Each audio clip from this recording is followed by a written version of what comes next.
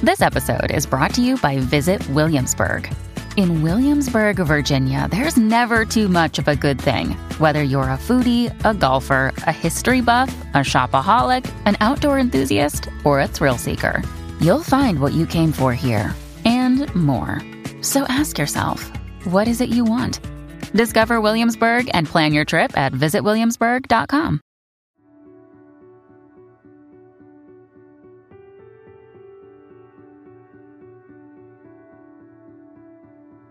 My name is Jane Borowski, host of Invisible Tears. This podcast will be about my story in my words, talking about my own personal experiences in self-healing. I do not claim to be a therapist, counselor, or licensed psychologist. Hello, my name is Amanda Bedard, and I'm the co-host, producer, and editor of Invisible Tears. I'm a Reiki master, certified professional life coach, spiritual coach, wellness coach, and a counseling practitioner. Some of the content you will hear in this podcast may be disturbing to some. Viewer discretion is advised. But it is our hope by putting this information out there that we may help others to heal. We will always be a platform for truth and healing. This is Invisible Tears.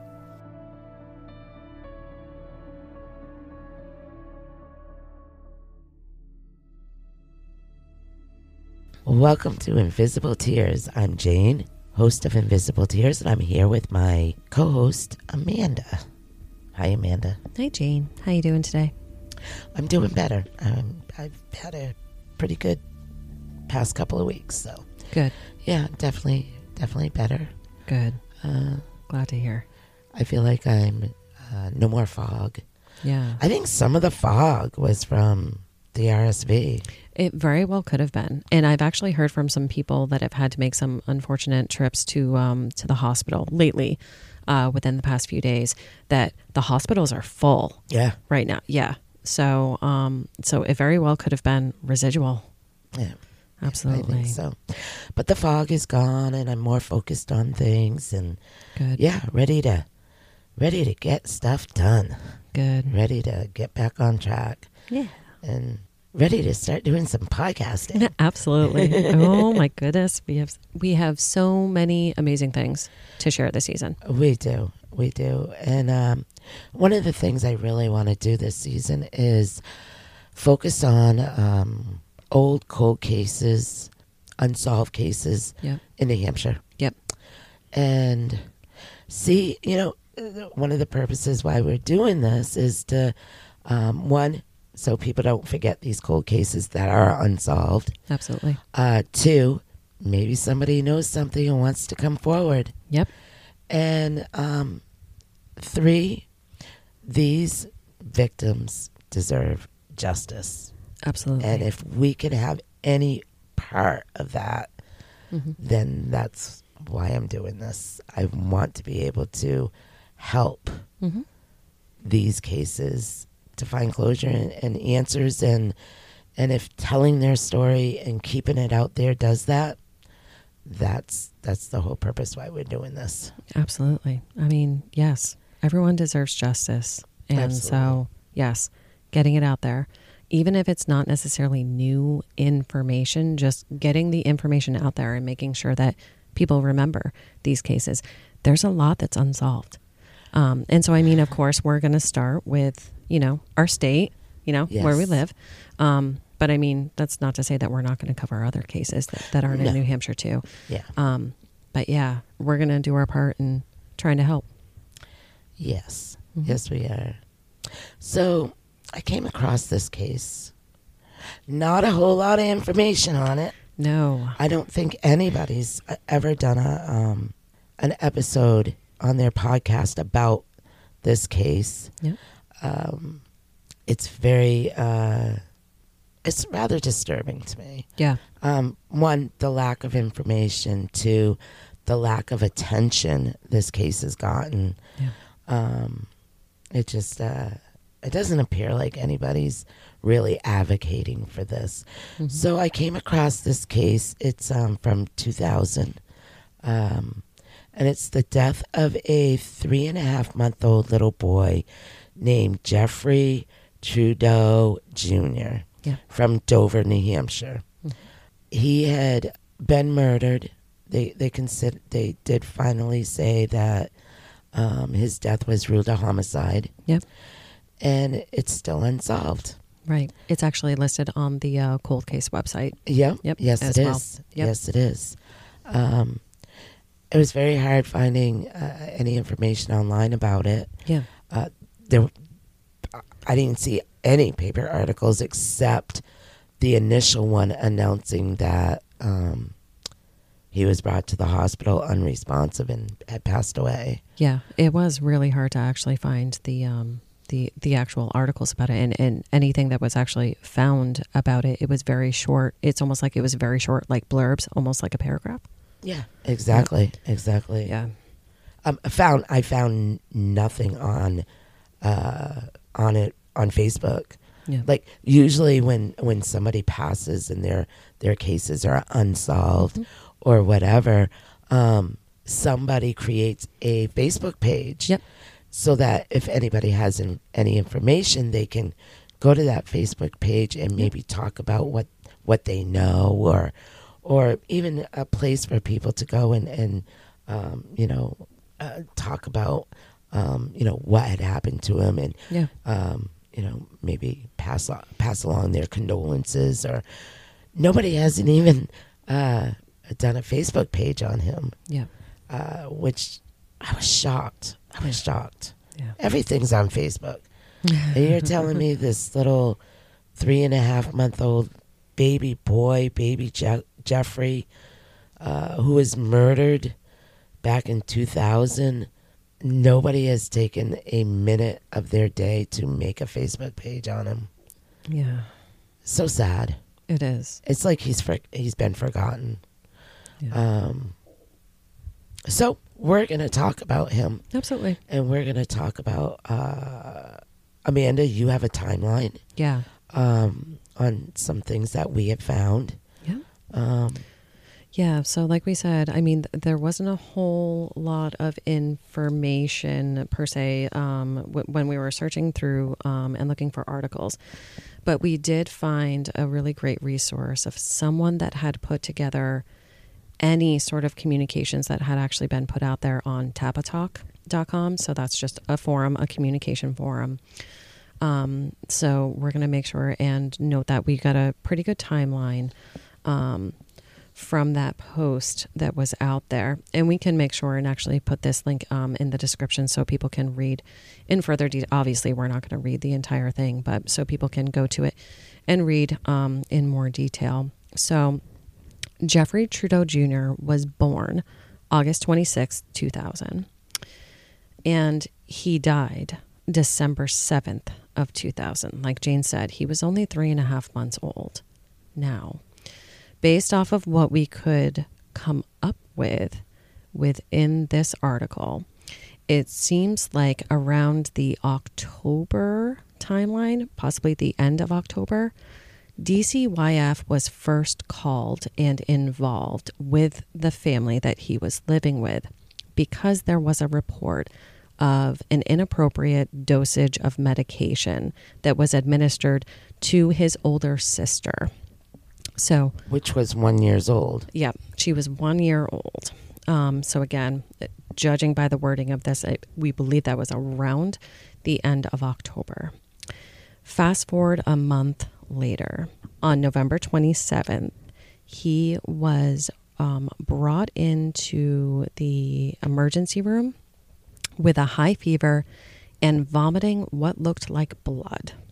So the next day, on November 28th, at the follow-up visit at Dover Pediatrics, the doctor that was examining Jeffrey ended up reporting to DCYF that he had found lesions on his neck that looked like old cigarette burns. And he also had abrasions to the back of his neck, right hand, right forearm, and left thigh. So again, this doctor reported that to DCYF on November 28th. And then on December 7th, an ambulance was called to the Dover Housing Authorities for a report of an unresponsive child. the boy, Jeffrey, was taken to Wentworth Douglas Hospital, where he was pronounced dead. Yeah. And then, of course, that day or the very next day, the sister was removed from the home. Yep. And an investigation started. So the state medical examiner, Dr. Thomas Andrew, in August 28th, ruled that the cause of death was fatal child abuse syndrome. And that's when they officially ruled his death a homicide. Right. Which fatal child abuse syndrome is abuse over time. Right. So he didn't just be abused that one day. Right. He was obviously abused over time. So he had older wounds. Yeah. Yeah. There was evidence of older injuries. Yeah. Yep. So child abuse over time. This child was only 3.5 months old. Crazy. Let's just put that into perspective right there. This is the details that we can find about this case. I know it infuriates you, Jane, and I can't help but get these waves that keep on coming across me as I think about this. So to have this death be ruled a homicide because of abuse over time. Yeah. Well, let's go to the family and the parents and who he was around and living with. Right. Okay. He lived with his 24-year-old mother, Christine Turcotte, and his 1-year-old sister, and his father, Jeffrey Sr., 24. He was living elsewhere at the time of his death. Yep.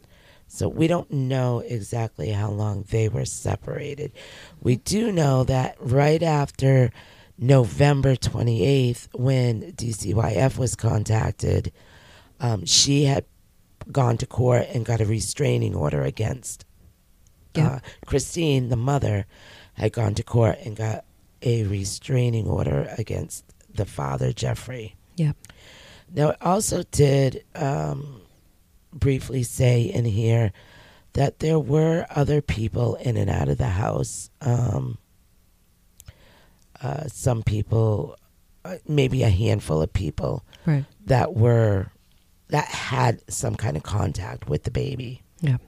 So Jeffrey's paternal grandmother said her family had spoken to the police several times.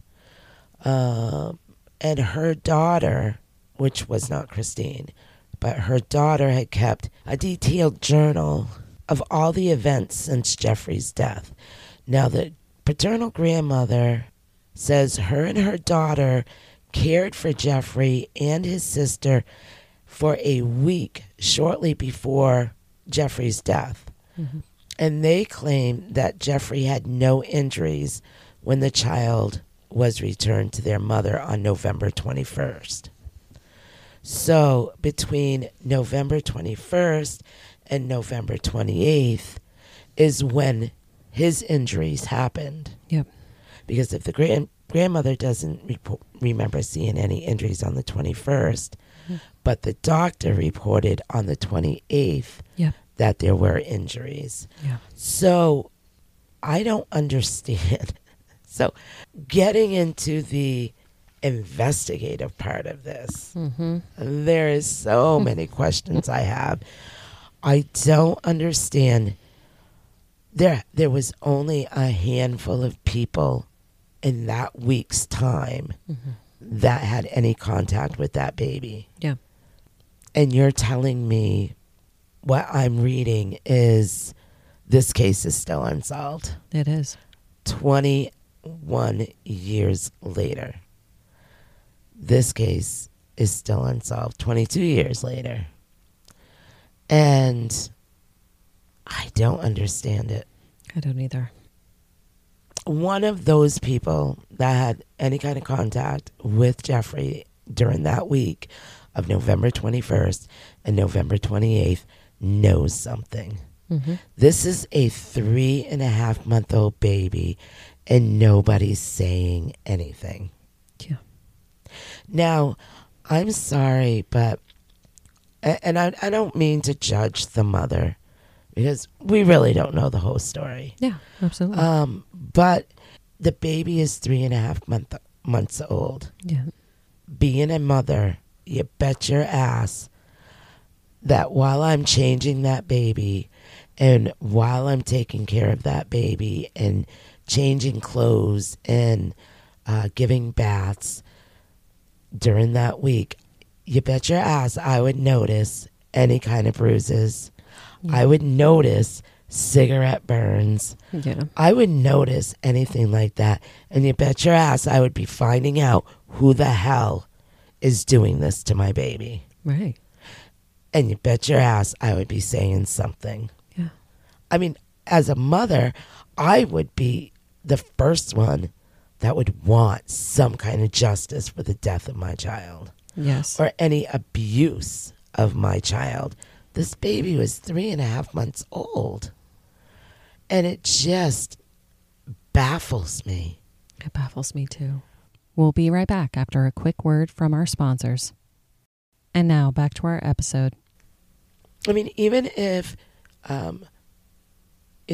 somebody else in the house isn't related to this baby, but is around this baby or knows this baby and knows something and doesn't want to come forward, shame on you.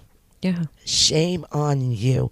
This is a 3.5-month-old baby that has no voice. This child died at the hands of someone. Yep. It was not an accident. And nobody wants to come forward to report what they know. Right. Why? It doesn't make any sense to me. It doesn't make any sense to me. I have absolutely no clue. I just, this whole case baffles me. Mm-hmm.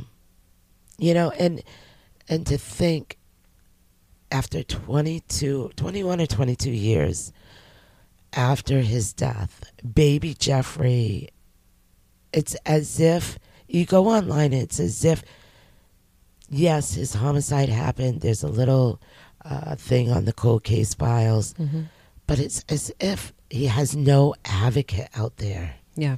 Nobody to advocate for this little boy, this little baby Jeffrey.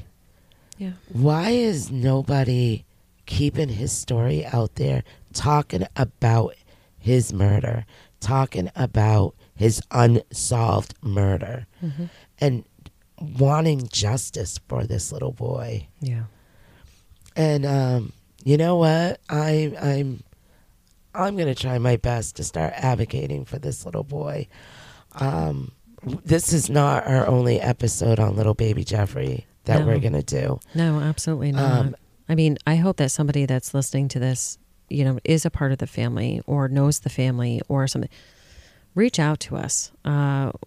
We want to try and understand. We want to try, like Jane was saying, it's crazy that it does not appear as if anyone is advocating for this child. And we're baffled. We would love to hear more. We would love to speak with some people that knew this child or knew the family. Yeah, and Amanda, I mean, we want to keep his story out there. Yeah. As long as it's unsolved, I want to talk about it. Yeah. As long as it's unsolved, I want people to know his story. Yeah. I want people to know that this is unsolved. And I believe the more people that know, maybe there's a possibility more information will come forward. People will come forward with information. Yeah. Maybe, if you're out there and you're listening to this and you know something, come forward.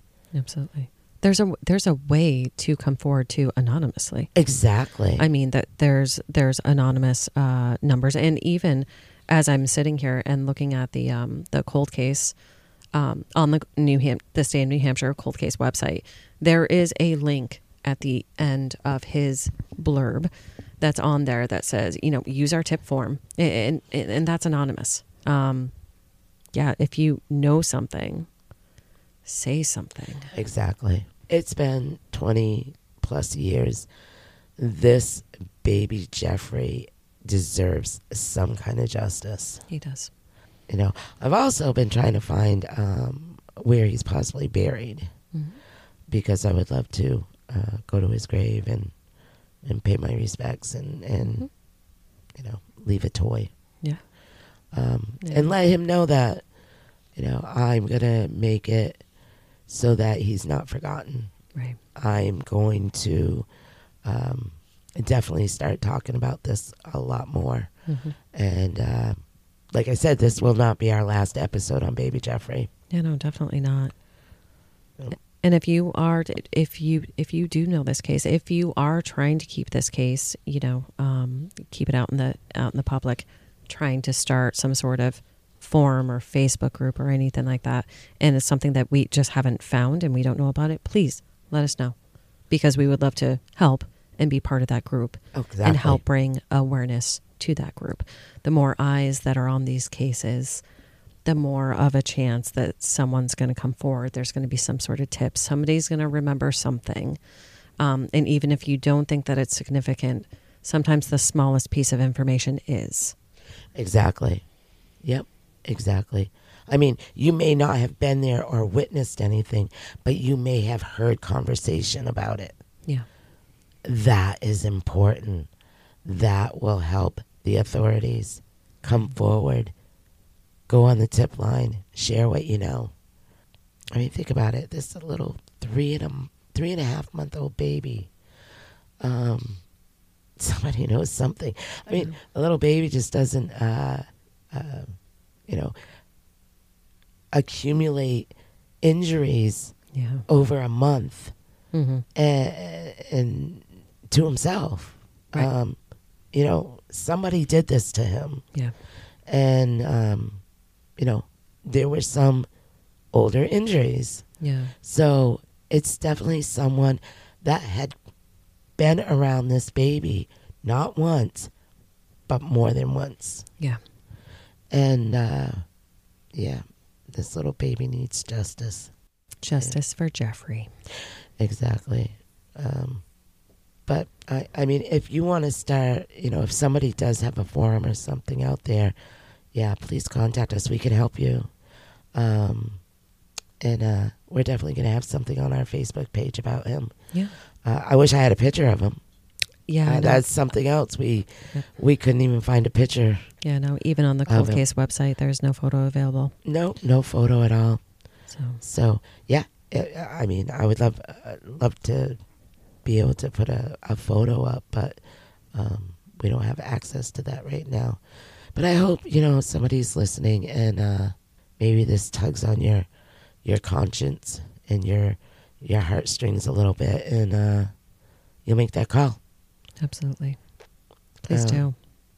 But this is what we're going to do. We're going to start talking about cold cases and making sure these cold cases that are unsolved are not forgotten. Family needs some answers. Families need a little bit of closure. Yeah. And these victims need justice. They deserve justice. Yeah. And, New Hampshire, I'm going to go into this, Amanda, a little bit, because I just get so frustrated with New Hampshire authorities. Yeah. I mean, like with baby Jeffrey, if I was his mother, I'd be at that AG's office every single flipping day and saying, look, there's not a whole lot of people out there for you to suspect. Let's find some answers. I want justice for my baby. Yeah. I mean, we need to start going up to that AG's office with these cold cases, with these unsolved cases, and start making them do their jobs. Yeah. I mean, this case kind of reminds me of Trish Haynes' case, where they know who killed Trish, Yeah. But yet these people are still walking. Yeah. These people have never been charged. Yeah. You know, it's just, it blows my mind Yeah. that there's so many of these cases that are unsolved, that should not be unsolved, Right. that are solvable. Right. But yet our AG office in New Hampshire doesn't seem to want to put any closure on these cases. And I just don't understand it. And it's frustrating to me. It's frustrating to go on that cold case website in New Hampshire and see the amount of unsolved cold cases in New Hampshire. Yeah. Yeah, people say, well, that's everywhere. But if you take the state of New Hampshire and the amount of people that live in New Hampshire, and then you compare that to a larger state like Massachusetts, which has a larger population, and you look at their cold cases, New Hampshire has way too many unsolved cold cases. Yeah. Way too many. And I see so many that are so solvable. Yeah. So many that should be solved. Yeah. I think we really need to, people need to write to them. Yeah. Tell them they need to start doing their jobs. Yep. Why isn't this solved? Why isn't this solved? Why isn't my case solved? Right. You know, Trish Haynes, Yeah. Maura Murray. Yeah. You know, I can go on and on. It's frustrating, and I just don't understand it. I don't either. understand it. But we're going to keep talking about these cold cases, and we're going to keep talking about these unsolved cases. Exactly. And if I have to do it, if I have to talk about a case 50 times, I will. As long as it's unsolved, I will talk about it. Yeah. Because people need to hear. Mm-hmm. People need to know. Absolutely. And the more people that know, again, someone may come forward with something, some sort of, pertinent piece of information.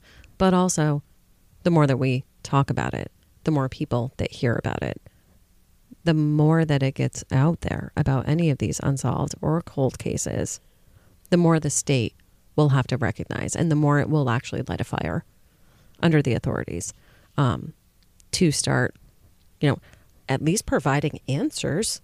Yeah, exactly. Some sort of answer. Exactly. Exactly. As to what sort of update Yeah. do we have on the case?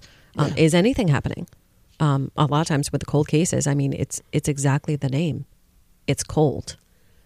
Mm-hmm. So what is happening? What can happen? Is this case still active? Is baby Right. Jeffrey's case still active? Yeah. Is it an active case? I mean, 20 plus years later. I think that's what blows my mind a lot. I think about it. Like when I first read it, I almost thought it was like a case from like 2021. Right. Right. And then I reread it. I'm like, holy crap, this case is 20 years old Right. and not solved. Mm-hmm. And there could only be a handful of people. I mean, he'd be 22 today, Yeah. to put that into perspective. Yeah. He would be. Yeah. Poor little baby Jeffrey. I don't know. No, neither. You know, and I know some people are going to say and want us to talk about DCYF in the state of New Hampshire because since the whole Harmony Montgomery incident, her murder, they've been hearing a lot of backlash and receiving a lot of backlash. And, I get that DCYF has case overloads. Yeah. I get that they are extremely busy. I think I read somewhere there was they report to like 12,000 cases a year of child abuse or child neglect. Yep. I get that. But when you have physical evidence of a child that is receiving abuse, Yeah. I think that case takes high priority. Yeah. I'm not saying that they all don't, because they all do. Yeah. But when there's physical abuse, like Jeffrey's, very evident, a lot of evidence there that he was physically abused. You got to remove the child. Right. Yeah. You got to remove the child. And, the doctor reported that on November 28th. December 7th, he perished. Right. 9 days later. 9 days later. There's a good possibility had they removed that child from that home, that Jeffrey would probably still be here. He might be. We don't know. We don't know because they didn't remove him from that home. Yeah. But we're going to be doing follow-ups after follow-ups after follow-ups on this. I'm going to be hitting the streets and talking to people. And if you know anything, contact us. You want to talk about Jeffrey's case. You are like a third or fourth party, and you know someone that knows someone that knows someone that knew Jeffrey, and you want to talk about this, contact us. Yep. Absolutely. Would love to have you on and have you share more information about him, because we will be addressing this again. Yep. And even if you do want to come forward with some sort of information, something that's not published or anything like that, and you're not comfortable actually coming onto the podcast, still reach out to us. We can always relay the information for you. Some people don't like to actually be recorded and that sort of thing. So we're completely respectful and mindful of that. But yeah, if you have any sort of information, any sort of further information for us, please contact us. With that, I think that's a wrap. I think that's a wrap. Thank you all so much for listening to this episode of Invisible Tears. Make sure you subscribe to our podcast to hear all future episodes. Click into our link tree too in the episode description to find and follow us on all our social medias. And it also links to our website, invisible-tears.com, where you can keep current on any events that may be coming up, read more about Jane and the team, and read more about all the Connecticut River Valley unsolved cases. If you are looking for everyday items, clothes, collectibles, or a gift for that special someone, you can support us further by checking out our retail store, The Frugal Marketplace. We can be found at thefrugalmarketplace.com or search for us on eBay and Poshmark. We hold an online claim sale on Facebook Live every Monday night at 7 p.m. where you can find our latest items for sales or items at a deep discount. The links for our products can be found in our show notes. If you want to learn more about my wellness practice, Guided Path Wellness, head to guidedpathwellness.org.